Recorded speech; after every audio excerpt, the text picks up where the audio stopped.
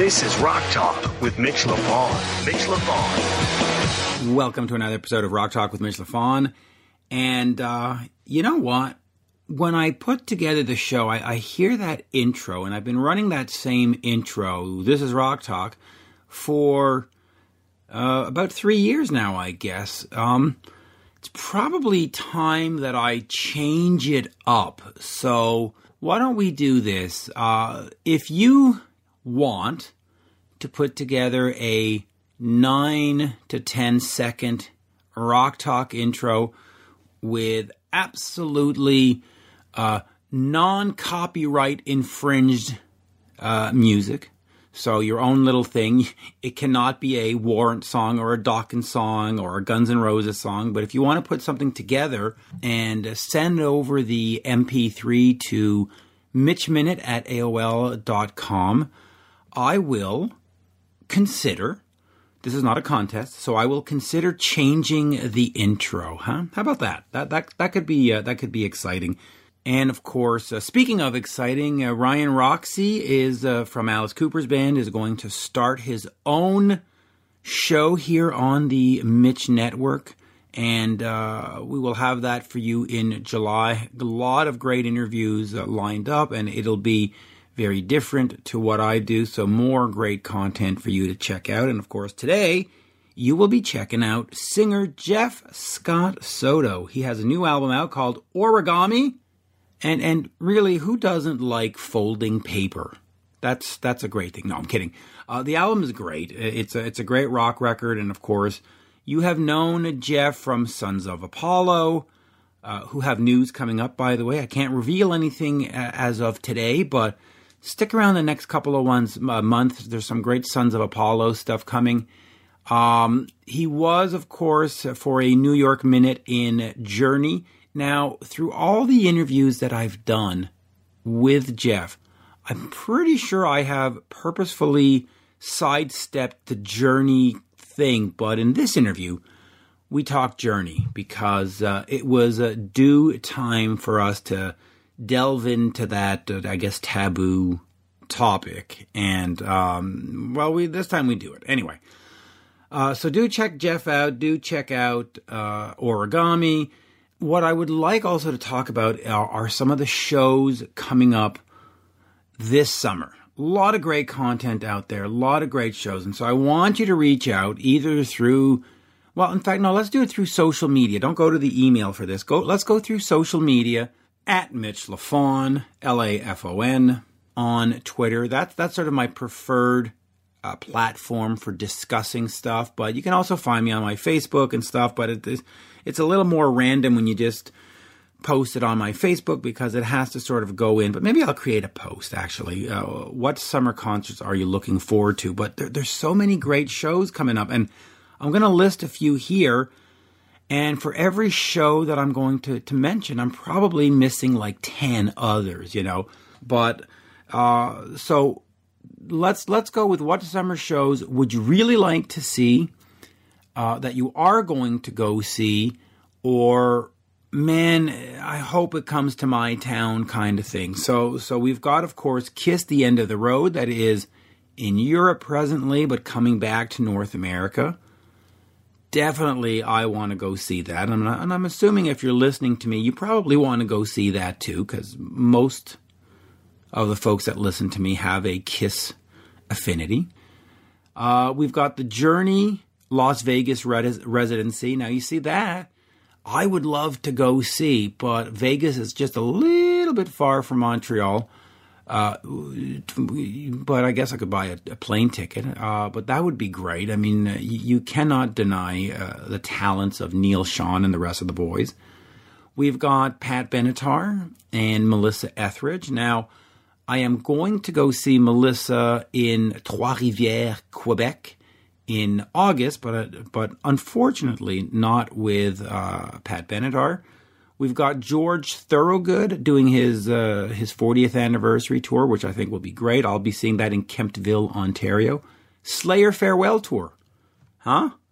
Who's up to say goodbye to Slayer? Now, I saw the show with Anthrax in trying to think when it was. I guess it was in the winter or was late fall. Anyway, at Place Belle in Laval. We'll be seeing it again at Heavy Montreal at the end of July. There's a good show for you. We've also got Alice Cooper and Hailstorm. So remember, folks, head over to @MitchLaFon on Twitter and tell me where you want to go see or where you might be. I will be seeing that show in Guilford, New Hampshire on, trying to think the day, August 11th, I believe it is. There's also, so let's go rapid fire here. We've got Bryan Adams and Billy Idol, which I will hopefully be seeing twice, once in Syracuse, once in Guilford, New Hampshire. We've got Heart. Now, they are coming to Montreal, but no luck in setting up an interview so far. No luck in setting up any kind of coverage. Hopefully that'll change. Gin Blossoms and Collective Soul, as you heard me mention that on the last interview with Will Turpin. Tesla and Def Leppard touring together. I believe it's like the 30th anniversary tour of them together. In fact, when did they... Was it 1987? Just real quick. Must have been, right? 1987 they toured together for the first time, I think. We've got Rat going out there doing shows. I actually want to see that, you know. I know the band doesn't have Warren and doesn't have Bobby, but they've got the voice. And I got to say, I've seen some video clips, and it sounds good. Yeah, I can't complain. The Who is doing shows. Bob Seger is doing shows. Sammy Hagar and the Circle. Now, I have seen a Sammy Hagar show with Night Ranger opening up. It's spectacular. Absolutely loved it. I thought Night Ranger put together a great 60 minutes of all the greatest hits. And Sammy was just, it was just fun. It was fun. And then we've got Guns N' Roses, who have announced 8, I think. Well, I believe. I will double check that. Or you can Google it. Shows in the fall, arena shows. Now, I'm assuming that they don't just randomly do 8 shows in the fall just for the fun of it. It is probably a precursor to something bigger and better and larger. And let's hope. But of course, I know. The more that they're on the road, the less new music gets made. No new Slash music, no new Duff music, no new Axl Looney Tunes music, no new Guns N' Roses music, no nothing.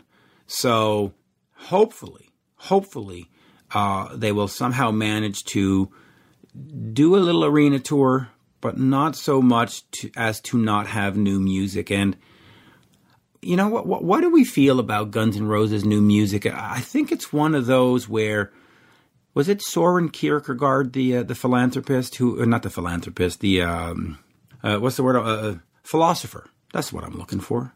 Though he might have been a philanthropist.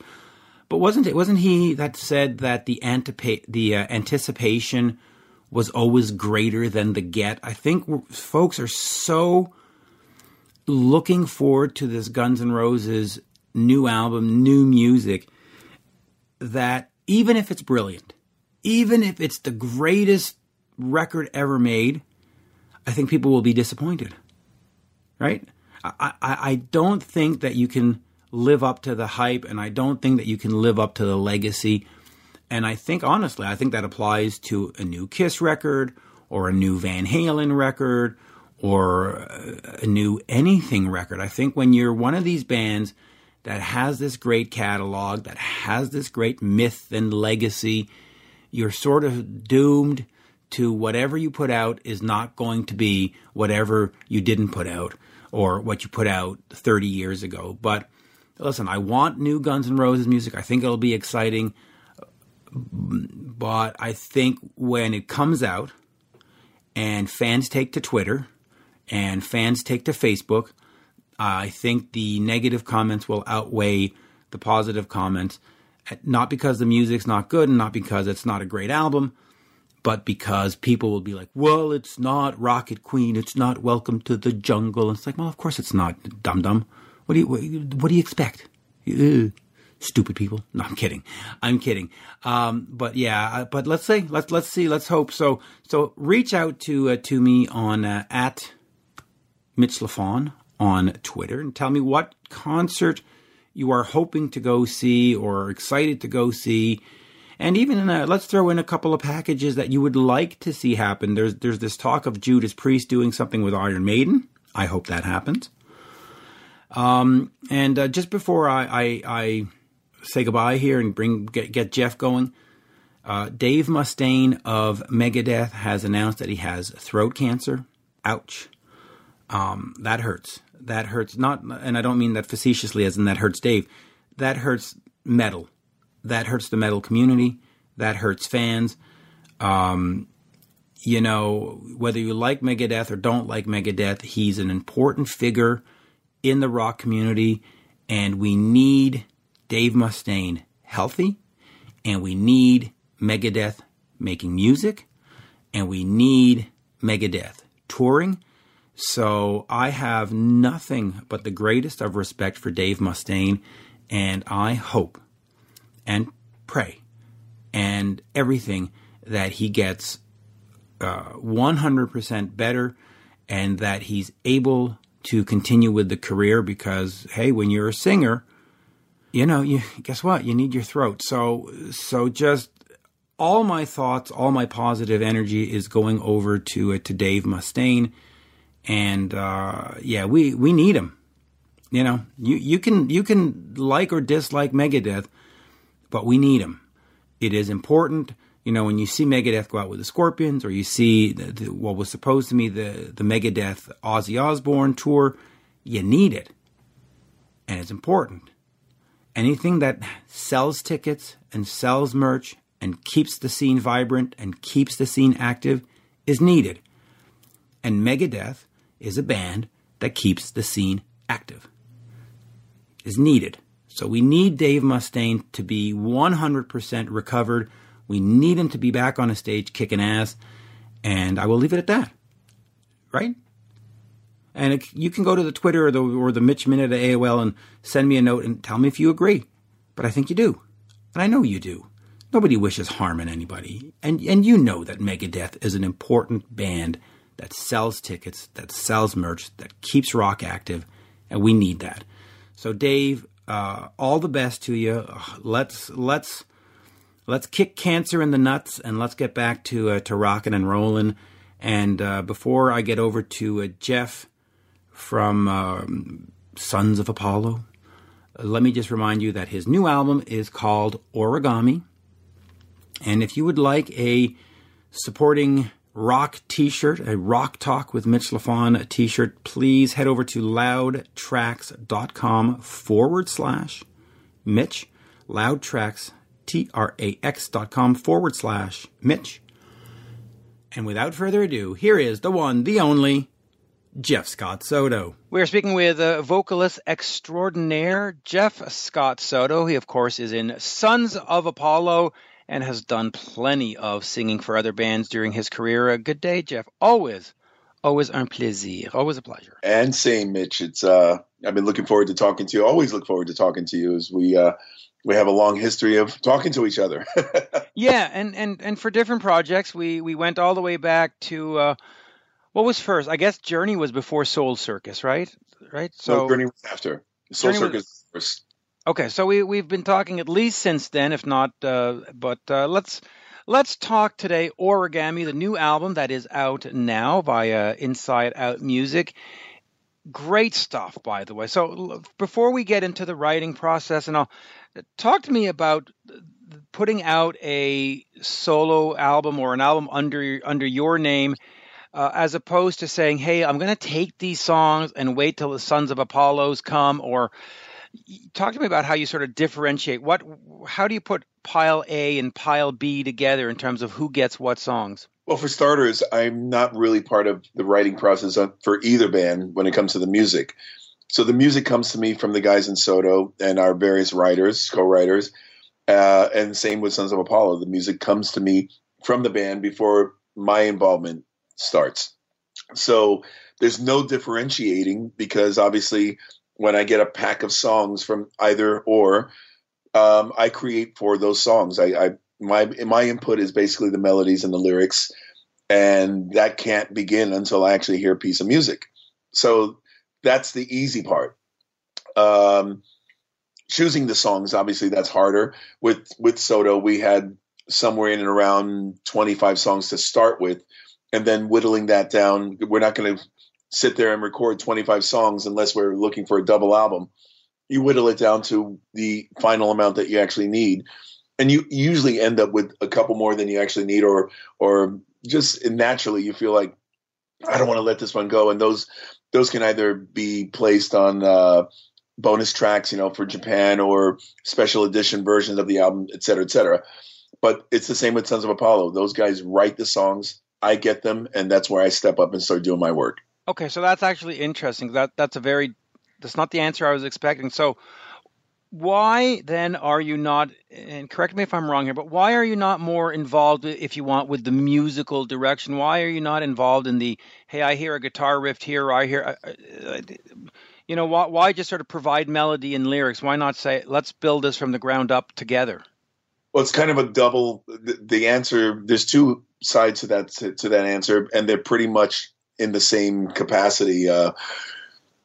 I'd rather leave the music writing to the musicians who play their instruments really well, because we're going to get the best results out of the song anyway, from the riffs to what they're creating and carving out musically. Of course, I'll step in and say, I love that riff. Maybe we could do that there, help move things around. But that's more that's more of a production decision, like a producer or a production decision. It's not so much of the songwriting.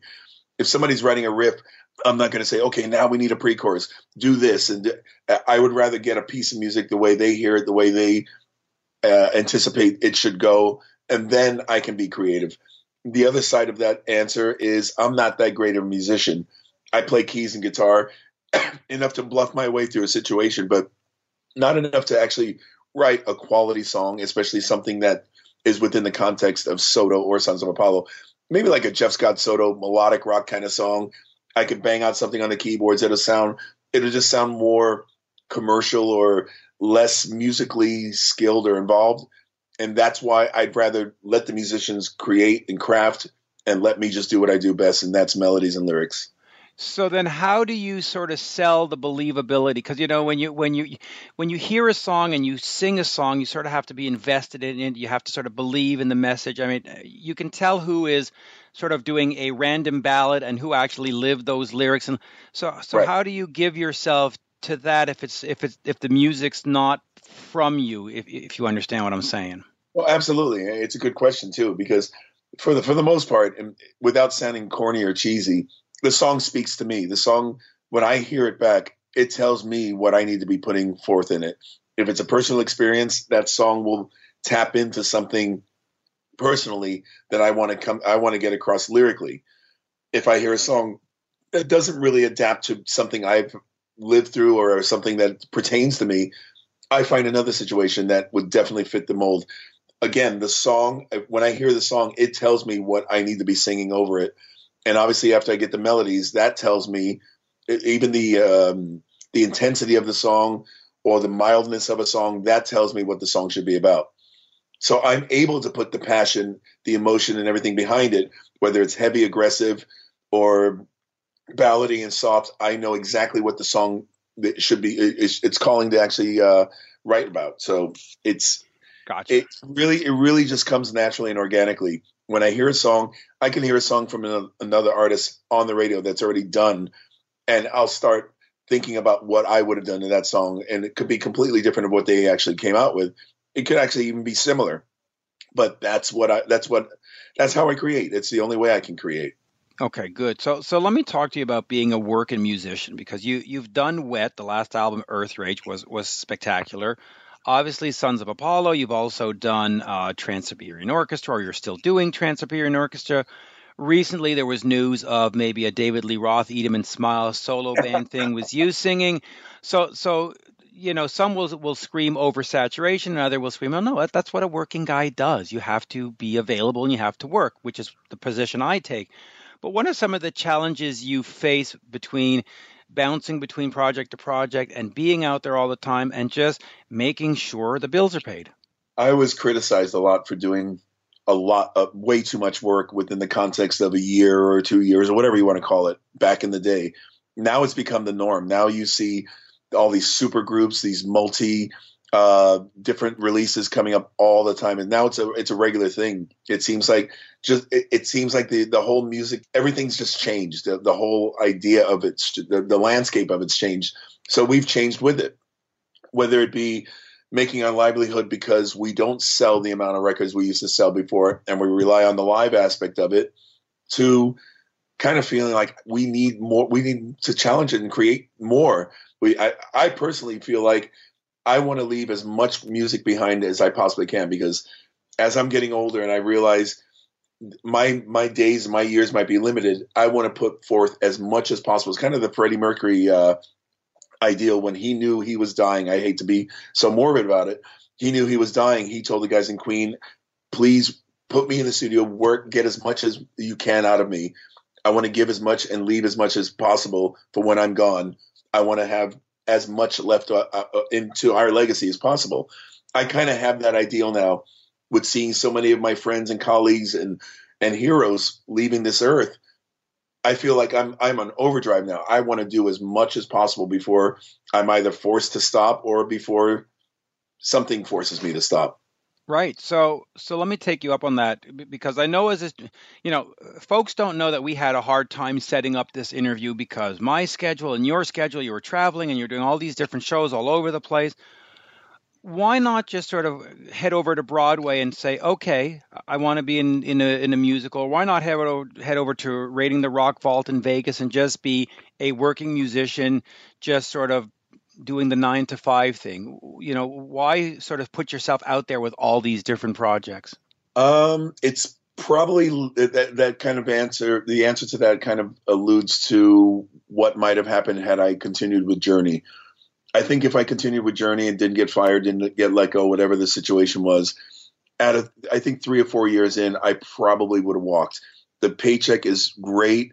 The adulation's great. Playing big arenas and all that would have been great. But I would have felt cheated within myself, that I'm not leaving my own legacy. I don't want to sing somebody else's legacy. I want to sing my own, whether I'm singing to 200 people or 2,000 or 20,000. I want to be able to sing my own legacy, because I do have too much to leave behind to just waste the last years, the last decade of my years singing somebody else's legacy. And that's the God's honest truth. I don't necessarily need to be a working musician just to make a living, because like you said, I can do that in so many other aspects. I'd rather do it and carve my own path and do it my own way. And if I can't be the next big thing to slice bread, so be it. But I'm going to die trying. Yeah, and you're doing a great job. So how do you, between all these projects, ensure that you're not just repeating yourself? How do you make sure that this new solo album, Origami, is not Earth Rage Wet Part 2 and is not Psychotic Symphony Part 3?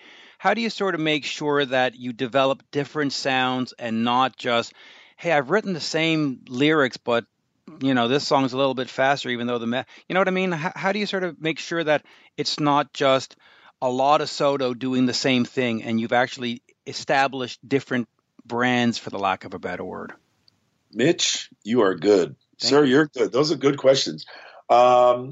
It's clear and obvious that the bands, especially the ones you mentioned, they're all genre ridden, or they're all genre laden. Wet has got more of a melodic rock, hard rock. Jeff Scott Soto, I'm all over the map when I do the solo records. Sons of Apollo is more in a prog thing. Soto is more of a power metal mixed with alt rock. It's every one of these has their own genre. If I'm doing 5 bands that do the same style of music, then I would be saying, well, that song could have been for that album. That song could have been from this band. Then it becomes a big wash of everything sounds the same. The fact that they're so different in the capacity of the music that we're doing allows me to still be me. You're still going to hear that Jeff Scott Soto sound, that what I do to a song, but musically it's going to take you somewhere else. And that's what differentiates itself from all the different things that I do. Okay, so let me just focus quickly on Sons of Apollo. It comes out. It, of course, has Bumblefoot, Billy Sheehan, Derek Sherinian, and Mark Portnoy. And like you say, it's very much prog-oriented. You say Portnoy? I heard you say Mark Portnoy. Mike. Did I say Mark? No, Mike. Oh, listen, it could be. It's late in the evening here, and then we did I say Mark? I think you did.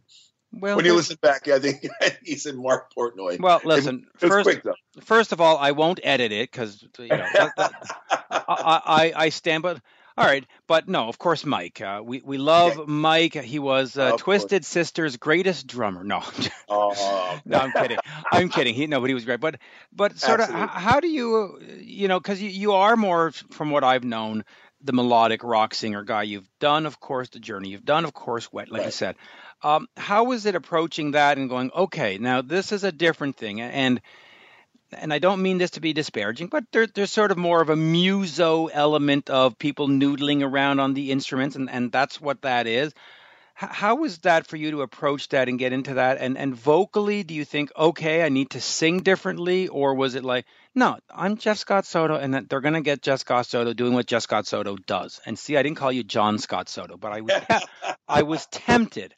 But what was that one like? And then further down in that answer, where are we for new Sons of Apollo and the project moving forward into 2019 into 2020? Well, everybody is in Sons of Apollo because of who they are and what they've established themselves to be in the industry already. There was no auditioning. There was no, let me see what you sound like on a couple songs, and then we'll decide. I was invited into this band without a single idea of whether I was a good fit for it, because they knew, respected, and trusted that I was. The same with everybody in this band, same with Bumblefoot, etc. For all intents and purposes, the band is Mike and Derek's baby. This is something they've been talking about for a long time. They hand selected everybody to be in this particular band. And from that, we are absolutely 1000% ourselves and allowed to be ourselves. And that's what the beauty of it all is. When I'm singing in Sons of Apollo, you'll notice I'm not necessarily singing over these crazy 7/14 time or 14/11. When I'm singing, they give me the straight parts of the songs, so I can concentrate on making it the strongest and the hookiest and the more, I guess, audibly accessible part of the song. When I'm not singing, that's when they throw in all the kitchen sink stuff. That's when it goes crazy with all the musoid and all the stuff that they want to do and present themselves as musicians.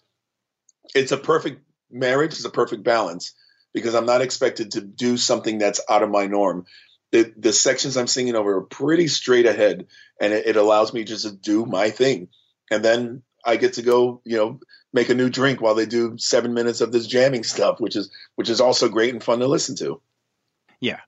Now, with answering your part two of that, yes, I'm actually I've just finished song number 4 a few days ago, where slowly crafting and carving out the new Sons of Apollo record that I'm sure will be ready to be. It'll be ready to be mixed in the next couple months, I'm imagining, and we're looking at releasing it very early next year. I'm thinking maybe January next year, and we're hitting the road and doing our dance from there. So it's there you go. It's as we're speaking now, we're finishing the new Sons of Apollo record.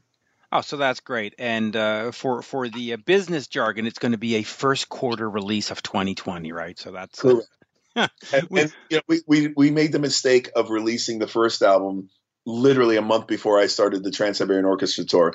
And as I'm still officially part of that fold, we lost a good 3 months of touring time that we could have used to our advantage. When the album dropped in October of 2017, it basically just sat there until we could actually start touring in February of 2018.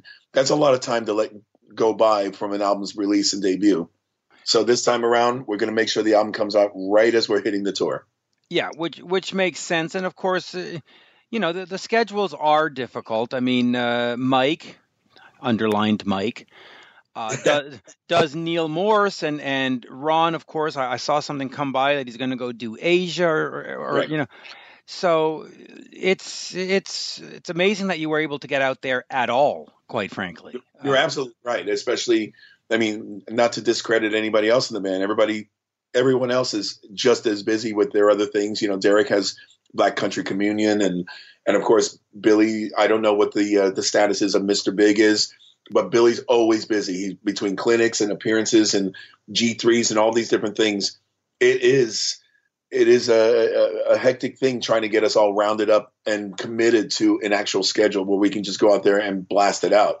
So luckily, having this year off, that gives us a chance to look into the future and say, let's clear this out and let's focus on Sons of Apollo for this time. And that's how we do it. That's how we're able to pull it off. That's why this year is Soto's year.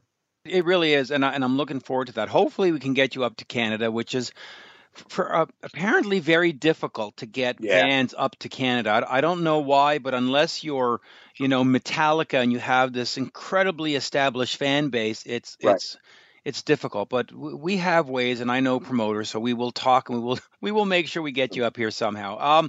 And North America in general is also a tough cookie to crack, and it's my own backyard, and it's been the toughest one for me to get much interest out of. I'll even go back as far as I was just fired from Journey after singing in front of 800,000 or 900,000 people. I forgot what it was. During the course of that year I was with them, I booked a little 2-week U.S. run with the Jeff Scott Soto kind of lineup. And most of those shows I was playing in front of 70, 80 people. I mean, you go from having that Journey background behind you from 800 to 900,000. You would assume you'd be able to pick up at least 5% of them. Not even close. So yeah, it's a tough one, man. It's South America and Europe have always been good to me, and so those are the ones I concentrate most on. But I would love to get Soto and the attention for Soto here in North America and Canada, the rest of the world. That's what we're here for. I'm going to ask you a question around that answer, and it might be unfair to. Do you think part of the problem is promoters? Because I've dealt with Japanese promoters and I've dealt with European promoters, and yes, they're in business, but there's also seems to be a sense of community and a sense of fandom and a sense of understanding. And I find sometimes, not all, but some North American promoters just sort of seem to throw whatever at the wall and hope it sticks, but don't really necessarily massage it or work it properly. So do you think it's just fans' lack of interest? Do you think it's just not properly marketed? Where do you think it lies? Because you can take the same band and the same song and throw them in, Dusseldorf, Germany, and you've got 1,500 that show up. And who sort of, I don't want to say to blame, but where do we need to sort of pay attention to make it better for everybody? Yeah, it's demographics, it's popularity, it's regions, it's promoters. God bless them. A lot of them take that chance. They'll dump the money it's necessary to get the band there, and if people don't show up, they lose their asses. That's the gamble. That's the risk. A band needs a certain amount of money just to put the band on the road, and I'm not talking about to take that money home, to put towards boats and cars and all that. I'm talking about just to pay for the actual tour, much less come home with some beer money. It's really tough. Even Sons of Apollo, we had our struggles right out the gate. Everybody just thinks we all come from this background and pedigree. It's a given. It's a sold out run that we're going to be doing at every show. And no, we had to build this up the old fashioned way. Go out there and do the grind and get people into this band and show them that we're a real band. It's the same thing with what I'm doing and have been doing with Soto. I can't expect, just because I had a nice, long, healthy career with so many other things, including Trans-Siberian Orchestra, that all these people are naturally going to come out just to support it. They still have to like the music. They have to be into the songs. All those. If you don't have that, you're not going to have anybody at your shows. And that's the bottom line. It's talking to people like yourself, getting the word out and getting people to finally accept and listen to the music. That's the only thing that's going to get you there. It really is. And I know people hate when I mention this, but it really is about branding. You could join Kiss tomorrow and be in front of 25,000 people. You could go back to Journey and it's about the name. And it's about, and it's tough to create that. It's tough to create a brand and hold on to it. Now, and it's getting even harder now. The terrestrial radios is just, there's nobody supporting certain styles of genres of rock, so it's really difficult to just get your little edge in there. It's almost impossible, and the whole fabric of the industry has changed. So thankfully, I have 35 years behind me that I'm able to utilize and add to the situation. It kind of helps me along. But man, if I was 20 years old and starting out, it would be rough. Oh, it would be well almost impossible, and I have to say, that's why I keep supporting rock. Part of the why I do what I do is that years ago my dad said if you want something done right, do it yourself. And I looked around when I started, in the mid '90s, and nobody was really talking rock anymore. It's like, well, then fucking just do it yourself. Right, right. And it's been paying off. But let us quickly look at this Van Halen, Eat 'Em and Smile thing. So you go to Ultimate NAMM Night out in Anaheim back in January. You perform with the guys. And the rumor is, or you said yourself on another show, we were offered a record contract or a recording. So is that something that was just sort of said in passing, or was there some seriousness to this? And do you pause and call the guys and go, well, why not? How serious was that, and how much was it sort of a tongue-in-cheek kind of offer? No, it was a serious offer. I mean, Okay. the actual monetary offer wasn't there. We didn't get that far. It basically was an idea thrown at us, and it was discussed for a nanosecond. It's for the most part, everyone is too busy to even consider something like this right now. And if we were in the position to consider it, I don't know that it would necessarily happen, especially because it's a strange thing just to get the David Lee Roth band together, the Eat 'Em and Smile band together with a different singer. Again, it's just like, is there really a demand for this? Is there really a reason, or why would we be doing this? I'm in a great band with Billy Sheehan. I don't necessarily have to be in several bands with Billy Sheehan. I'm very happy with where I am. And if those guys came to me with the offer, it'd probably be different. If they came to me and said, the four of us want to do this and we'd want you to sing, I'd absolutely consider it. But the fact that it came from out of the blue and it's not really something for us to actually sit back and say, yeah, you know what, this is a real deal, we should start thinking about it. I don't think it would have gotten any further than that. And I'll tell you my perspective on it. To put you guys together in a band and then just be sort of a cover band where you just go and do the Roth greatest hits, I would be like, that's interesting, but okay, why is that? But if it was to get you in and create your own thing and call it whatever, Talus 2 or Soto 2, or then I'd be like, yeah, okay, that's another super group with great guys. And then during your live shows, as you're playing your new material, you throw in Yankee Rose as an encore. Then I'm like, yeah, okay, but to somehow just go be a cover band, I don't know. I mean, really? I mean, I absolutely can tell you Steve Vai is not interested in that in the slightest. So that's on that alone, we don't have anything to talk about any further. right, but you would be interested in maybe doing new music, though. Yeah, well, that's different. To do new music and kind of steer away from that, it's kind of a dead horse before you get a chance to beat it. So to do new music, it still would be considered. That's how it would be marketed and promoted. The Eat 'Em and Smile band with Jeff Scott Soto. It's kind of dopey when you think about it. If they came to me with several different members omitted or changed or whatever, that's a whole different demographic. But the actual thing would be more tongue in cheek that it's Eat 'Em and Smile with a different singer. And is there really any demand for that? I don't think so. Well, listen, I think there would be a demand. I think if you went on tour, you could play the clubs at seat 250 or maybe a little bit more. Maybe that's a little rude to say, but it certainly wouldn't be an arena kind of thing. Oh, I hear you. Yeah. And in general, it's not really. I don't, like I said, it didn't even get past the idea. It didn't get past just the idea of, hey, what about a deal? And you guys, I don't think so. No, I don't. It's weird that it got coverage. I was talking about it in passing, and I didn't even think anybody would think twice about it. And of course, it ends up on Blabbermouth. Well, listen, you have to understand that when you say Metallica, Van Halen, Kiss, and a couple other bands, that's guaranteed coverage. I mean, those are the bands that people get excited about. I mean, that's reasonable. And I'll finish on this, and I wasn't going to ask you about it, but you've touched on this journey thing, and over all our years, we sort of danced around it. So I'll ask you straight up, what was the deal? I mean, you got hired. I know Andrew at Melodic Rock was very excited. Hey, my buddy's going to be in Journey, and I came out and saw you in Saratoga Springs, and through Andrew, you put me on the guest list because we didn't know each other at that time. And by the way, thank you for that. You're very welcome. But what happened? Well, I mean, I don't think we've ever heard the real, or I've never asked you the real story. You were fired, but why? And if I you don't want never to got answer, don't answer. I No, mean, no, you know what? I absolutely talk. I'm an open book. I talk about everything and anything. Okay. Be honest with you, I was never given the actual reason. All I know, and I can tell you 1,000%, and I hope this makes blabbermouth, and nothing to do with my performance. Zero to do with my performance. I was delivering.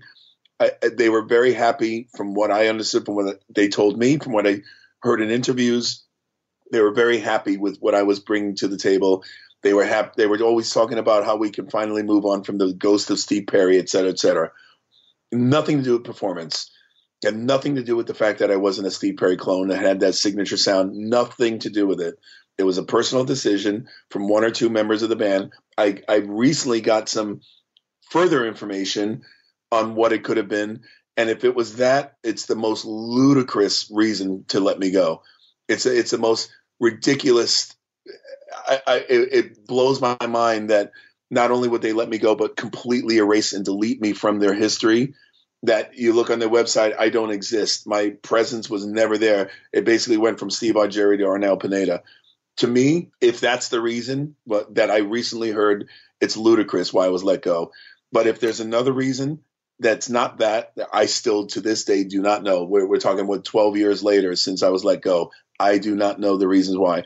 All I had was a call from management saying they've had a change of heart and it's done. There was no, can we sit down and talk about it? There was no, can we work something out? Can we shake hands and walk away from this, gentlemen? Zero. To this day, I have no communication with them, with the exception of Dean Castronova or Ross Valerie. They've come to a couple TSO shows and I've said hello. But even those guys were not part of this decision or reason. So therefore, there's not even any reason to grill them and ask them, hey, what happened? What do you know? Because it's just pointless. At this point, I don't know and I don't care. Like I said, had I continued with them, I probably would have walked away from it because one, that catalog will kill any singer. And two, I would have felt cheated that I was singing somebody else's legacy and not crafting, creating, and leaving my own.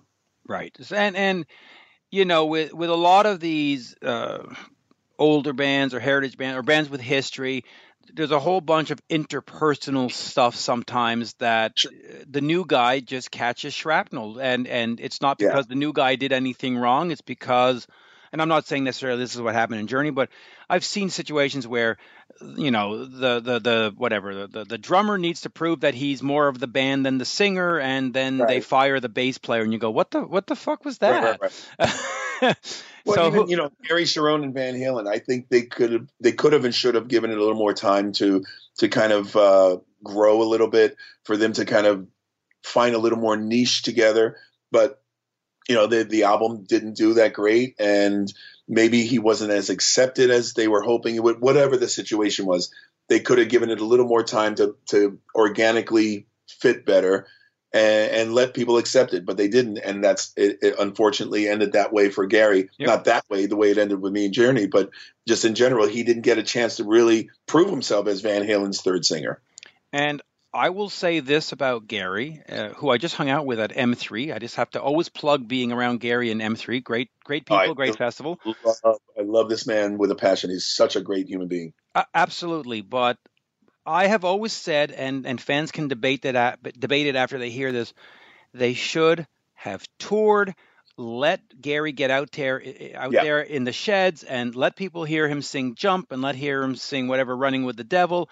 And then get in the studio and also create chemistry as a unit, and then get in the studio. I think they went about it backwards. I think when you're going to change a member, especially the vocalist, get out there and do a run of like 30 shows so that everybody knows what everybody does, and fans can go, "Oh, did you hear him last night? Holy Christ!" Right. I think that would have made a huge difference. But you might be right. I never thought about it that way. And anytime a band is changing singers, I think they would probably be more afraid of that, because what if they don't get accepted right out the jump? What if they? But that's good though, because then they say, doesn't really give him a chance to prove himself with new material. True, but at the same time, it's sort of like market research. You go out there and you say, hey, we got this great new guy, and then you do 30 shows, and the first show is sold out, and by the 30th show, you're playing to 20 people. You go, maybe it's not me. The fans have spoken, Yeah. and it's unfortunate that the fans would speak that way, but sometimes it's a lot better than investing, 9 months in a recording thing. I And hear there's I get there's two approaches that could have, should have, maybe would cuts have both ways. Yeah, I hear you. It does. But I guess I had that with Journey, and then before we even got to do new material together, because obviously when Arnel joined them, they did the greatest hits redo, They did, as well as the original album. So he got to do a little bit of both, and maybe that's what they should have done. Maybe they should have redone some songs with Gary singing the old classics and released them with the new album. I don't know if that would have helped either. It's all a crapshoot, and that's why rock fans are great, because we all get to Facebook and we give our opinions about what should have been, and it just keeps the world spinning round and round. Absolutely. And there's never. And we all know we all have opinions, the same as we have assholes. Yep. And it just, but hey, that's, as long as people are talking about it, it's good. Origami, the new album by Soto, is out maintenant, as we say in Montreal, out now. Do please go buy it. Forget the streaming stuff. Though streaming is nice too, but owning it, smelling it, touching it, Dude, I couldn't agree more. I get asked that question all the time. How do you feel about everything going to streaming and product is physical product is dead or close to dead? I don't agree. I think there's still people that want to read the credits like we did. They want to smell the vinyl. They want to hold a piece of music, because right now music is just air. Right now it's an app. You don't know who's in the band, what the guys look like, who mixed it, who wrote you don't have all those things that fascinated us about music when we were growing up. And that element is missing for the next generation, who don't give a shit about who did what. I like the song, I don't like the song. And then when I'm done with that song, here comes another one. Here comes another 50. All that mystique is gone, that education of where these bands come from and what makes them tick. Why do you like them so much? There's a reason. Their influences and the people that were around them to make that record, to make that song, that's all gone. It sucks. It totally sucks, and I'll finish on this. Alice Cooper once said it best to me: "I'd rather not own air," which is what it is. And the second thing is, and folks seem to not realize, but you don't actually buy the music; you license it technically to listen to it, and then when the streaming service, whether it's Spotify or Deezer or whatever, or iTunes, decides that they don't want to make it available anymore, it's gone. And you could just imagine, you're a big fan of Kiss Destroyer, and one of these companies decides we're not paying the rights, or we're not going to, and just pulls it, and it's gone. And much like records that they go out of print, they disappear once they're sold. The initial pressings are sold. The record companies don't repress them, and you have to find them on eBay or whatever. But at least you can find them, and that's the bottom line. But to be honest with you, Mitch, I don't care how people find or discover or listen to Soto music, because in the end, we're a live band. We want to be a live band. And without people knowing our music, we will not be able to get on the road. So however you want to discover Soto, fucking steal it if you want to. Right, just do it. I just want you to hear the music, love the music, because that's the only way you're going to see us live. Yep, absolutely. I agree. And with that, sir, merci. Always a pleasure. Thank you so much, Mitch. It's always a pleasure talking to you. Merci. Thank you. You got it. You're listening to Rock Talk with Mitch LaFon. Rock Talk.